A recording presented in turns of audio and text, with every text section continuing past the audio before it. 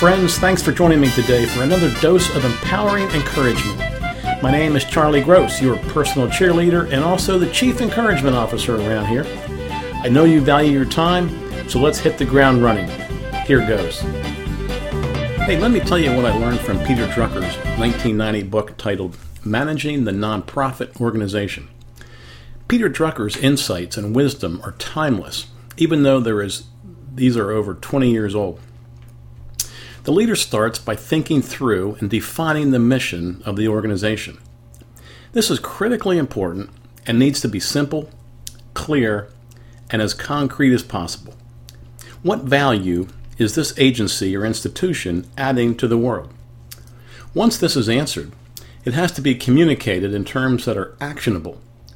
The mission has to be broken down into specific, actionable steps that are doable. Then, it's simply vital that everyone is told what to do and how to contribute to the achievement of the mission. In other words, the leader's job is to focus everyone on the tasks at hand and elevate the mission above everything else.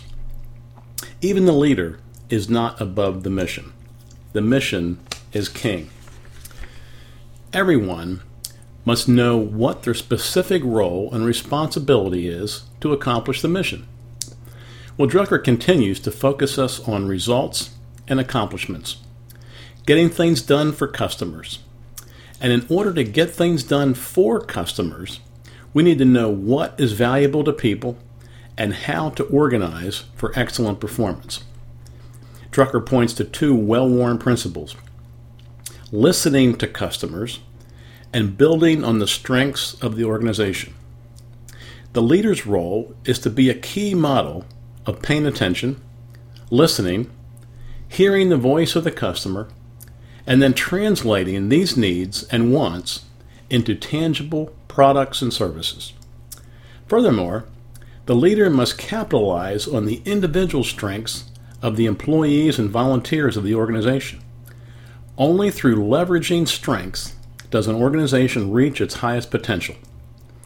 The leader's role is to build an effective team by hiring potential, encouraging contributions, and blending and shaping the key strengths of individuals. In this way, the leader builds an effective organization that is results-oriented and is accomplishing the mission. The leader's role is to create synergy by harmonizing strengths and creating a laser-like focus on mission accomplishment results. Well, this is very brief recap, only covers the first few chapters, but it causes me to pause for some reflection on its application for West Grove Presbyterian Church. I hope this spurs you on to some deeper thinking around your own nonprofit organization. Until next time, extravagant blessings.